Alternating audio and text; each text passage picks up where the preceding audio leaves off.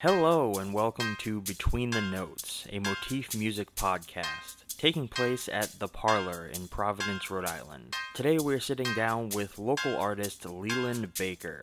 We want to thank The Parlor for sponsoring, as well as our other sponsors, R1 Entertainment, Bolt Coffee, the Trinity Brewhouse Beer Garden, and Dash Bicycle.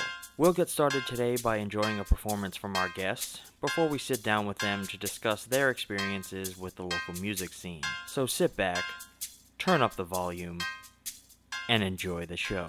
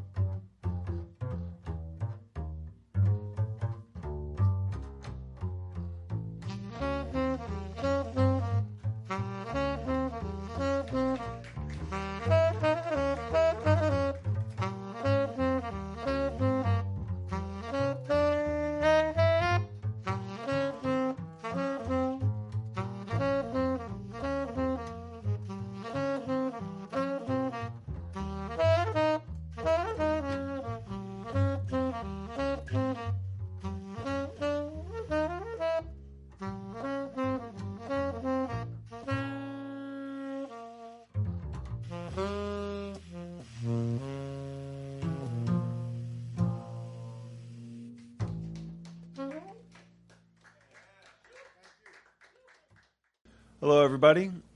Welcome to Motifs Between the Notes. My name is Ben Shaw. We're here at the Parlor. We're going to talk to Leland Baker in a sec, but I just want to say that a big thank you to our sponsors, R1 Entertainment Center, Dash, Bolt Coffee, and Trinity Brew Pub, and especially thanks to Gregory and the staff here at the Parlor for doing all they are doing for live music here in Providence and Rhode Island at large. But with no further delay, let's talk to Leland Baker. How's it going, bud? Good, man. Good. Good to see you. Trying to stay cool. Try. I know, man. It's hot. After I say that, I'm wearing these long sleeves and hat. But I know. Well, I mean, but you got to look fresh, man. That's good. Trying.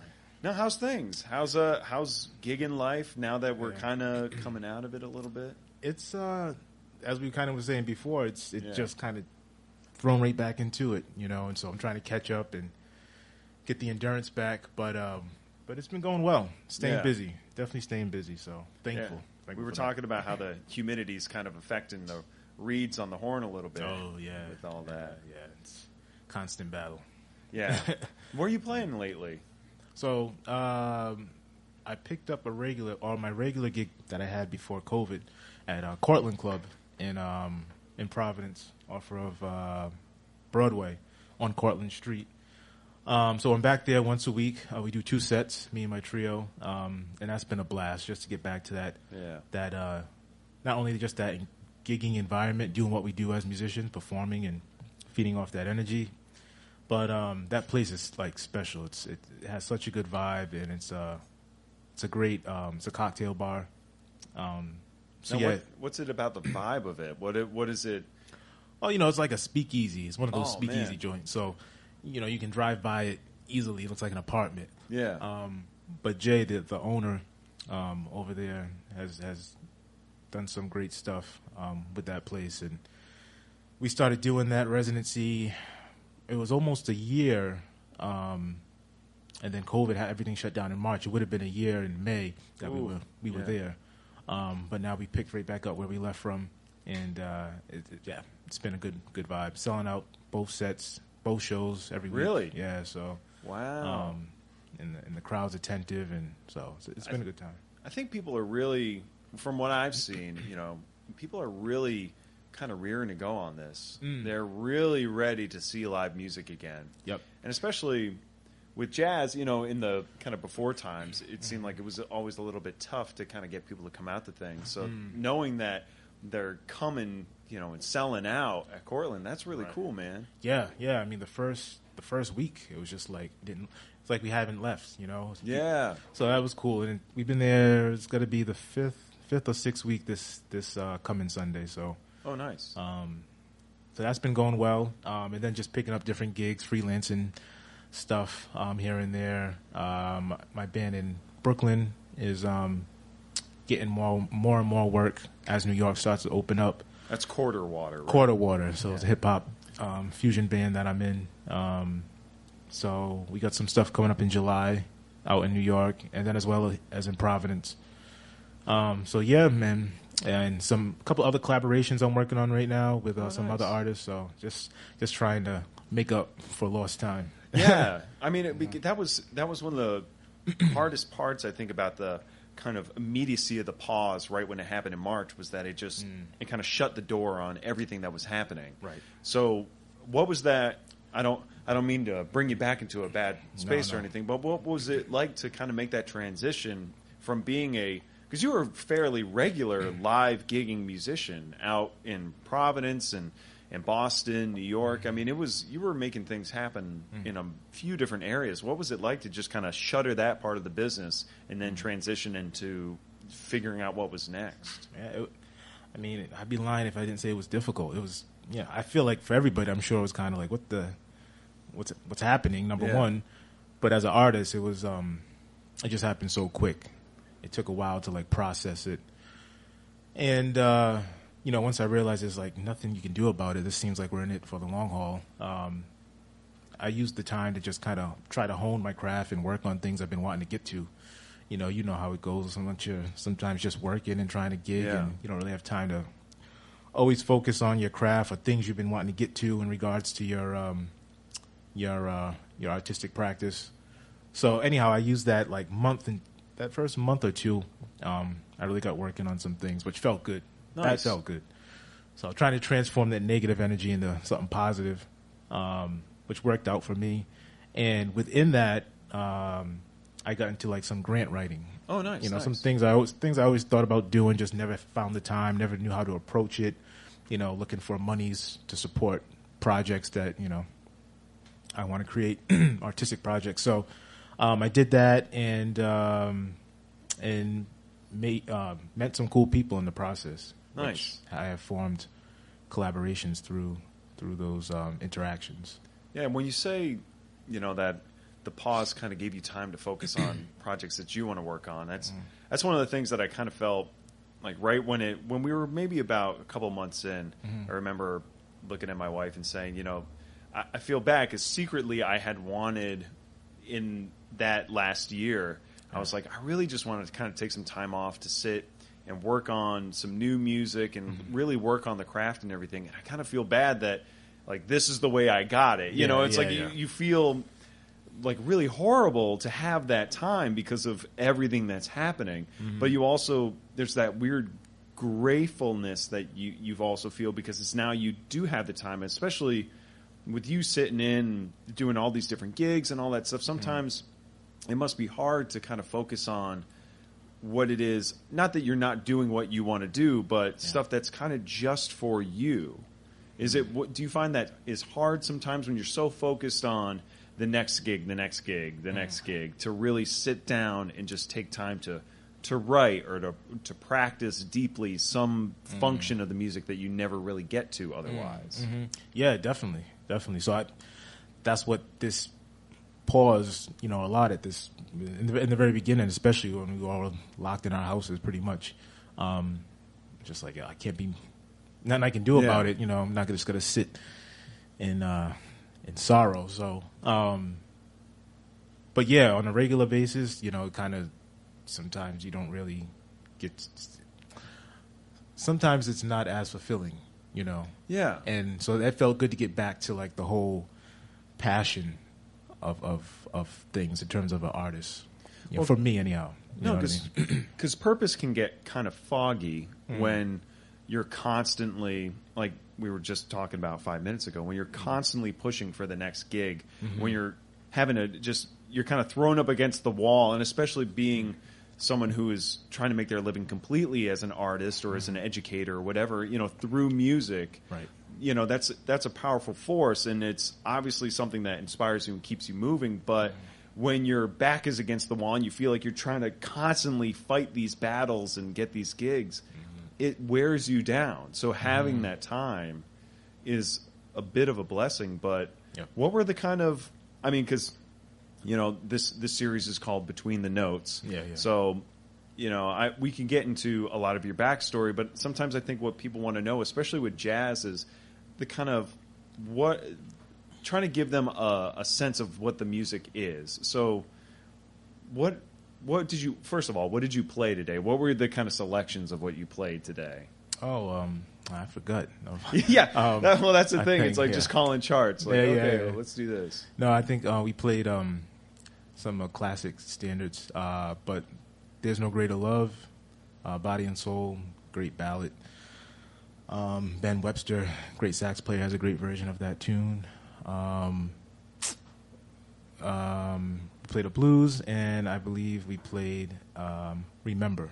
Yeah. Yeah, which Hank Mobley has one of my favorite versions of that. Yeah, that's standard. a classic. Yeah. So, now when you're preparing repertoire for a gig like this, what are your kind of considerations, especially when you were only playing with a bass player? What are the kind of things that you're looking to, kind of do in this space? It's a weird question. It's not a good question, but it was a question. No, it's good. Yeah. I was kind of waiting for that motorcycle. Yes. We got traffic outside, right along this road. Honestly, any space I get into, not to deflect from the question, but any space I get into, I try to just take the same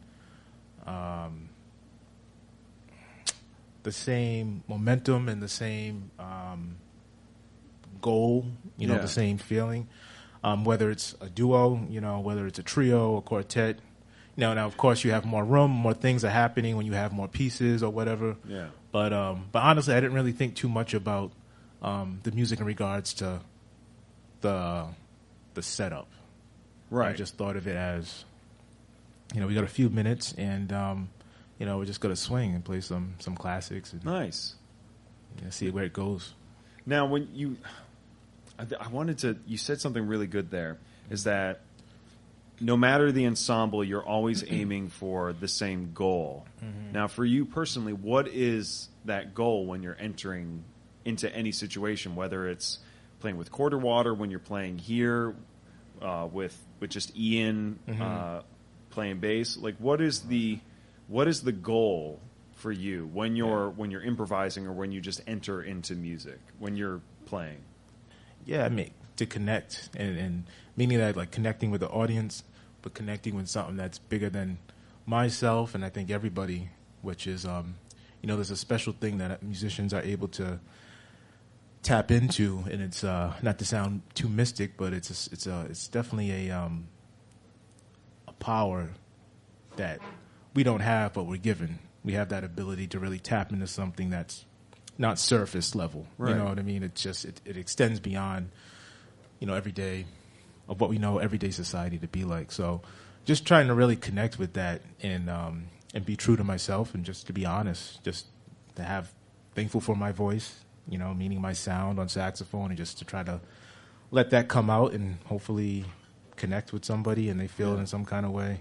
Also, for me too, it's kind of like a sacred thing. And any bandstand I step onto, I treat it as a sacred space because I'm having the ability, or given the opportunity, I should say, and having the ability to express something that my ancestors kind of put here long ago and may have not had that same space to express. So for me, it's a very, very much of a cultural and spiritual kind of thing. Is there something of a duty in that you feel that it's like to pay homage to all that?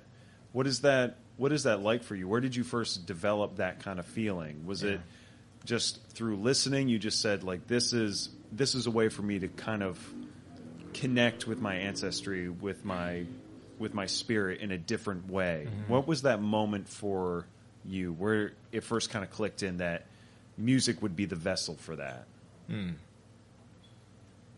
I would say once I was 14, once I picked up saxophone. Yeah. I mean, it came before that. Like it's hard to explain. It was like an intangible thing. I just heard and felt, certain things when I listened to music, especially black music, black American music, African American music, which pretty much is American music. But when I heard certain elements, they just connected in a way. And then, the older I got and the more educated and informed I got in regards to just historically, the more I felt like it was, I don't want to say like a duty, because then it feels like work. Right. But you know what I mean? But definitely something that I'm conscious of. Yeah. You know what I mean? When I am given the opportunity to play, No, it's a special gift that I don't think a lot of people will get if they don't have something to sort of connect them with that. If they don't have that vessel that you do, it's because music is so ethereal and it can be so easily tied to spirit and to lineage that it's just, and especially the kind of Black American experience and the black music that comes from that. It's such a powerful part of music history. Like you said, it is American music history is black music. So I would imagine that there's an incredible lineage that you get to tap into, and that when you find that feeling of music, like you described, it can feel like it's intangible, but I think you just get that there's a sense like that it just kind of comes upon you. So you said when you were 14 is when that happened, and that's when you first picked up the saxophone for the first time and started playing, or was it a song that you heard was like, oh, I want to go with that instrument? Yeah. I feel like a broken record. I tell this story but I mean, it's part of the. I guess you asked. So for me, it was if we're going to talk about specifics, this guy Junior Walker he had a band called Junior Walker and the All Stars, and he was on the Motown label in the '60s, R&B record label, and he was a sax player and a vocalist. So my mom always had, she always played the classic R&B and all that stuff around the house. So that's how I heard it. And for me, it just clicked. It felt good. His sax playing sounded like his actual singing. You know what I mean? So it was like, it went from like, oh, that's an instrument. I know that's not a voice, a human voice, but the way he just commanded, this instrument in a way that it didn't sound like a man-made thing anymore. It was just like, so a part of him and so soulful and honest and beautiful. So I was like, oh, shoot, I want to try to see if I can attempt to play it. Well, it's funny because I was recently reading up on Charles Lloyd, and he said something similar, that was not that was his same kind of entryway, but that's what he was trying to do with saxophone, is that he just wanted to connect it as he would his voice. He thinks about it in the same way. But I guess with him, his problem is that he couldn't really sing that well. So he said that I had to pick up this piece of plumbing in order to make it happen. But I mean, Charles Lloyd, and I mean the brilliance that he possesses and his own unique sound and everything. Right. So, and actually, I was talking with you earlier that like there's a lot of things that I could ask you, but you do these great interviews with I don't want to plug anybody else's thing really. I don't know if I'm allowed to do that, but where the living room used to be. Yep. There's this great podcast. Leland and Gregory, we're both on it. Gregory in the Parlor, we're on it, and really great information there about your history and everything. And I mean, it's a really beautiful exploration. So, if people want to go deeper into that, then I would highly suggest going and checking that out. James Toomey did a great job kind of talking with you about that. Yep.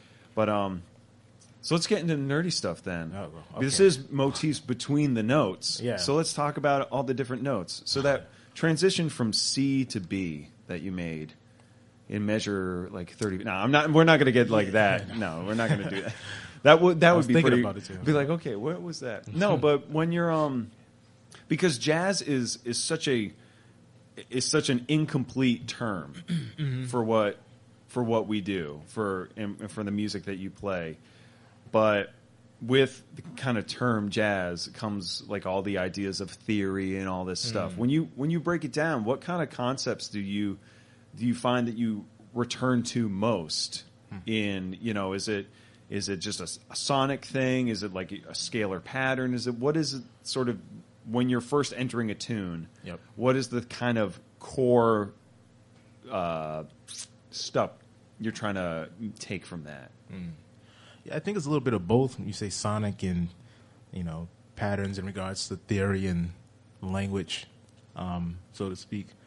I got certain like things, devices or whatever that I go to that I know, but then hopefully, part of that is leading me somewhere else that I haven't been to before, or that, I haven't explored too much, that's still a little unfamiliar, to kind of keep everything spontaneous and creative.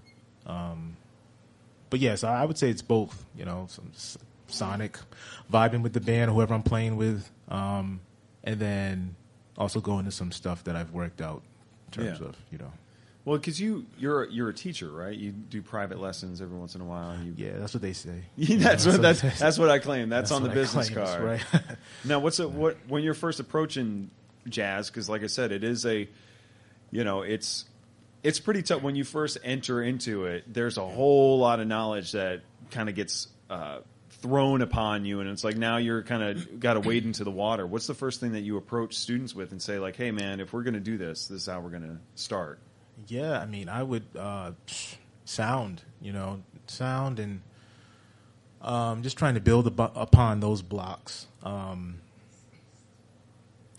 when you say sound, do you mean like specific to the instrument or just your own personal? Well, it definitely takes a minute, to get that, to really.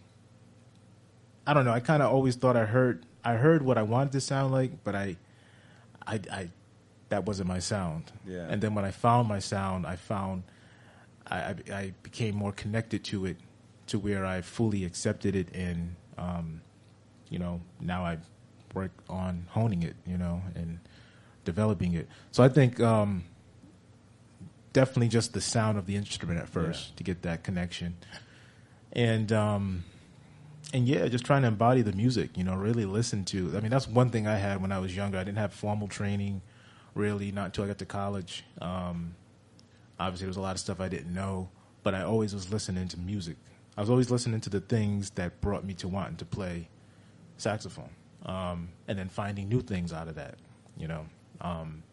So that's important, because even if you don't get the chance to practice, or if you don't know that much, or you sound like a dying duck, which it's that's definitely the case with saxophone sometimes. So you went for my sound. That's what I sound like. Oh, that's trying my best. I'm trying to sound like you. Oh no, but that's actually because I like that thread that we're going on, but I don't want to miss this, because I think one of the things that's hardest with saxophone is that a lot of your sound, and I didn't really notice this until I was in college and I was holding up, I think, another saxophone player, Chris Gagnon, is a buddy of ours.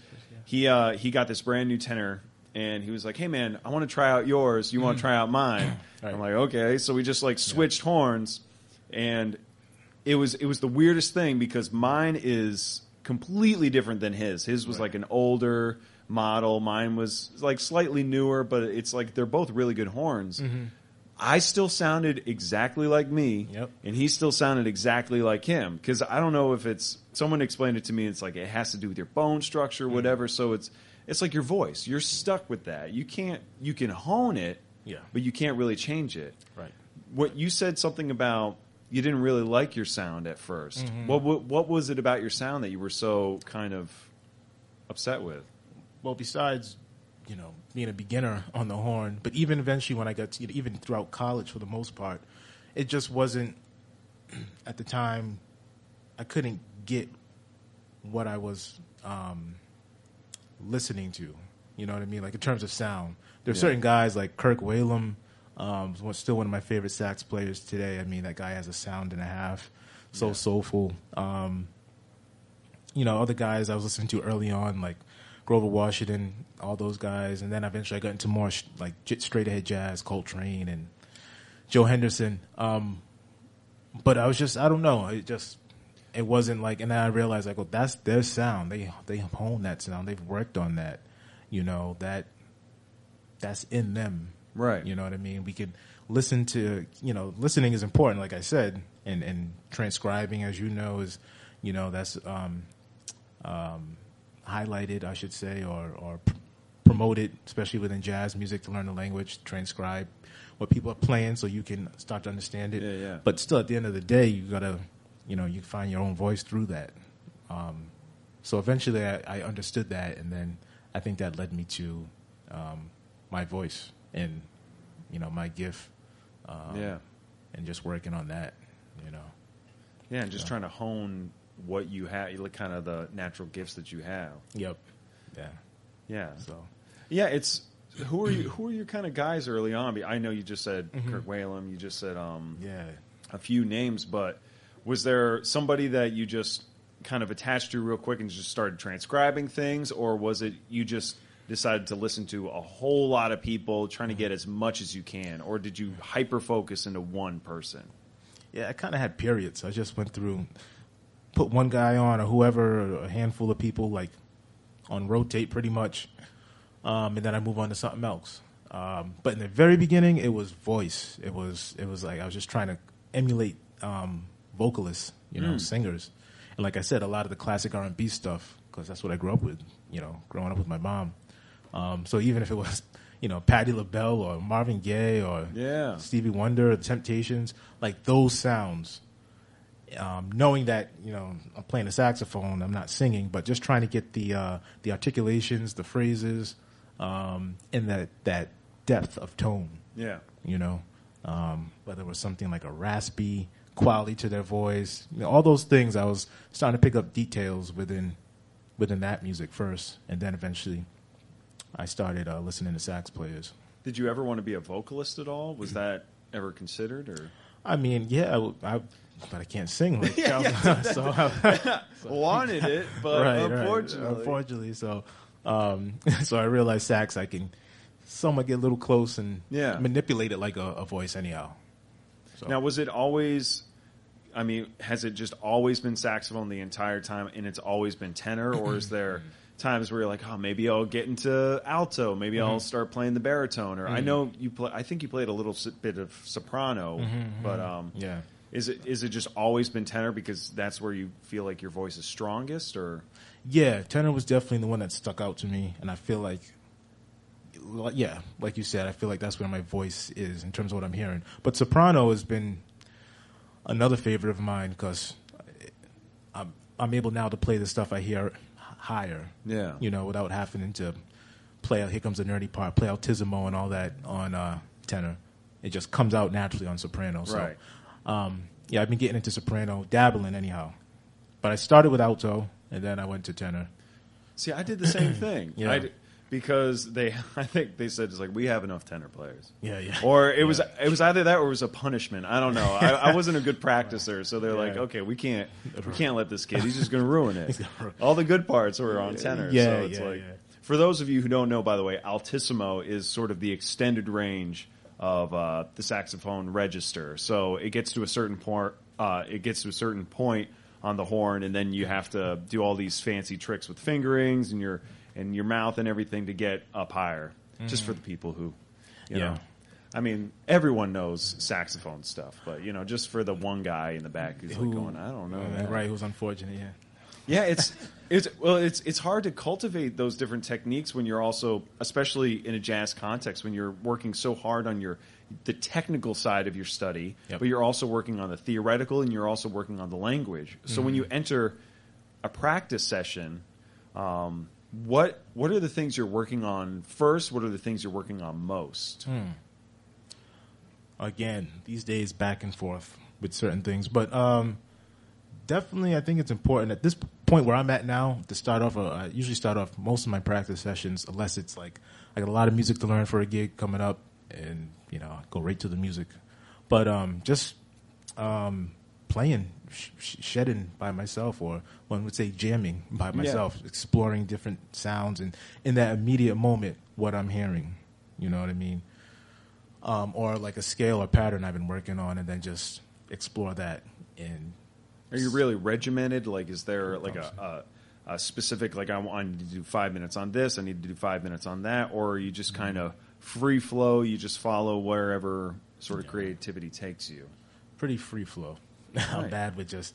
So if I could see the clock, like, okay, I got 2 hours before I have to do my next thing. So let's see what happens. You know what I mean? I get A, B, and C done within 2 hours, but as far as like 10 minutes, 15 minutes, not really. No, because I've always been such a bad practicer that I've just developed habits of just, even if I'm trying to get in the flow, my flow is just kind of noodling around, and then, oh, look at that, 45 minutes. I guess I practiced. So what I have to do is I have to be really regimented in that and say, okay, it's going to be 5 minutes for this, because my focus will just fly. So the fact that you can kind of stay on task and get, I mean, because clearly for people who just watch the stream can see that you're getting into some really interesting places. Now, what's like a kind of typical day for you now that we're sort of re-entering into the music world and live music is becoming a thing? What's a day look like for a Leland Baker? I'll sleep. First and foremost, one major thing: sleep. Then maybe the news, eat, sleep again. Then I'm about to say, watch the news, decide to just no go music to bed involved again. any at all. Yeah. No, I mean, it goes all it goes all over the place. But in terms of music, I try to just take time for myself in the beginning of the day. Yeah, you know what I mean. And then once I get to the saxophone, it's if I got to work on some music, learning some music, and working out maybe some ideas, then I'll focus on that. Yeah. Other parts is of that practice will be like sound. Once again, just trying to just keep honing the sound, whether it's intonation, which is like getting your pitch and tuning and all that stuff right. Working on extended technique, which can be vibrato, like the gimmicky stuff on saxophone, whatever is honking or altissimo or growling or whatever, tonguing. You're just trying to increase the bag of not tricks, but just what is available to you when you're playing. Exactly. And then, of course, transcription. Listening, even if I don't get to like actually transcribing that day, but listening to some cats or some tunes, especially tunes that I'm working on, hearing other people play them, other versions of them, and then eventually working out maybe some lines that I liked that player played. Nice. You know what I mean? So it's just... So we got about 5 minutes left, so I just want to ask one more question, which is pretty much the most wide-ranging question that you could be asked. But what's next on the what's coming up again now that we're re-entering life? What is going to be next? What's the next thing you want to do? Man, not to go through what we went through last year, but just to keep taking these opportunities that are coming and not take them for granted, and to keep playing and booking gigs. It's been a beautiful, welcoming, so to speak, or getting back to everything. It's been beautiful just to see people I haven't seen in a long time, other cats in the scene, playing with people, playing at some of my favorite venues within Rhode Island.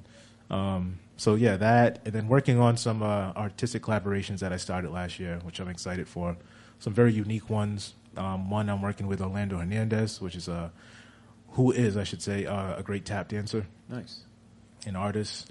So we got a project that we're calling Roots and Rhythm and Roots. And then starting a few other collaborations within that same kind of pool. Nice. Visual artist, Nafis White, great visual artist. So yeah, different things, exploring different ideas and aesthetics and whatnot within the artistic realm of things. Trying to find a way to kind of merge your sound with somebody else's sound. Yeah, and really just trying to like highlight certain things that are important to us. The basis of that project is to kind of highlight African diasporic culture and tradition through dancing and music. Nice. So we've been expanding upon that and got a few grants from different people. Brown University got a grant from them that they're extending next month. So we're excited about that. And yeah, man, and I just started aviation school. So your boy about to be flying a little bit too. Uh-oh. Second career. I smell a second career. Yeah. You're going to fly to the gigs now. Yeah, right. All of a sudden a helicopter's just going to come down. And... Got to get a plane. But no, I've been just staying busy, nevertheless. Nice, man. So.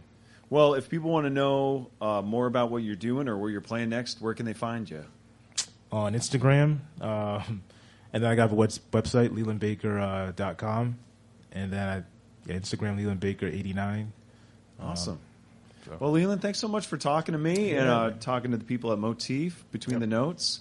I just want to say thank you once again to Leland for being here. I want to thank you for tuning into the stream. And, of course, thank you, Gregory, at the Parlor. And, once again, we are sponsored. This is Motifs Between the Notes, sponsored by R1 Entertainment Center, Dash, Bolt Coffee, Trinity Brew Pub. So thank you so much. My name is Ben Shaw. You can find me at Benjamin Shaw Music. And other than that, have a great day.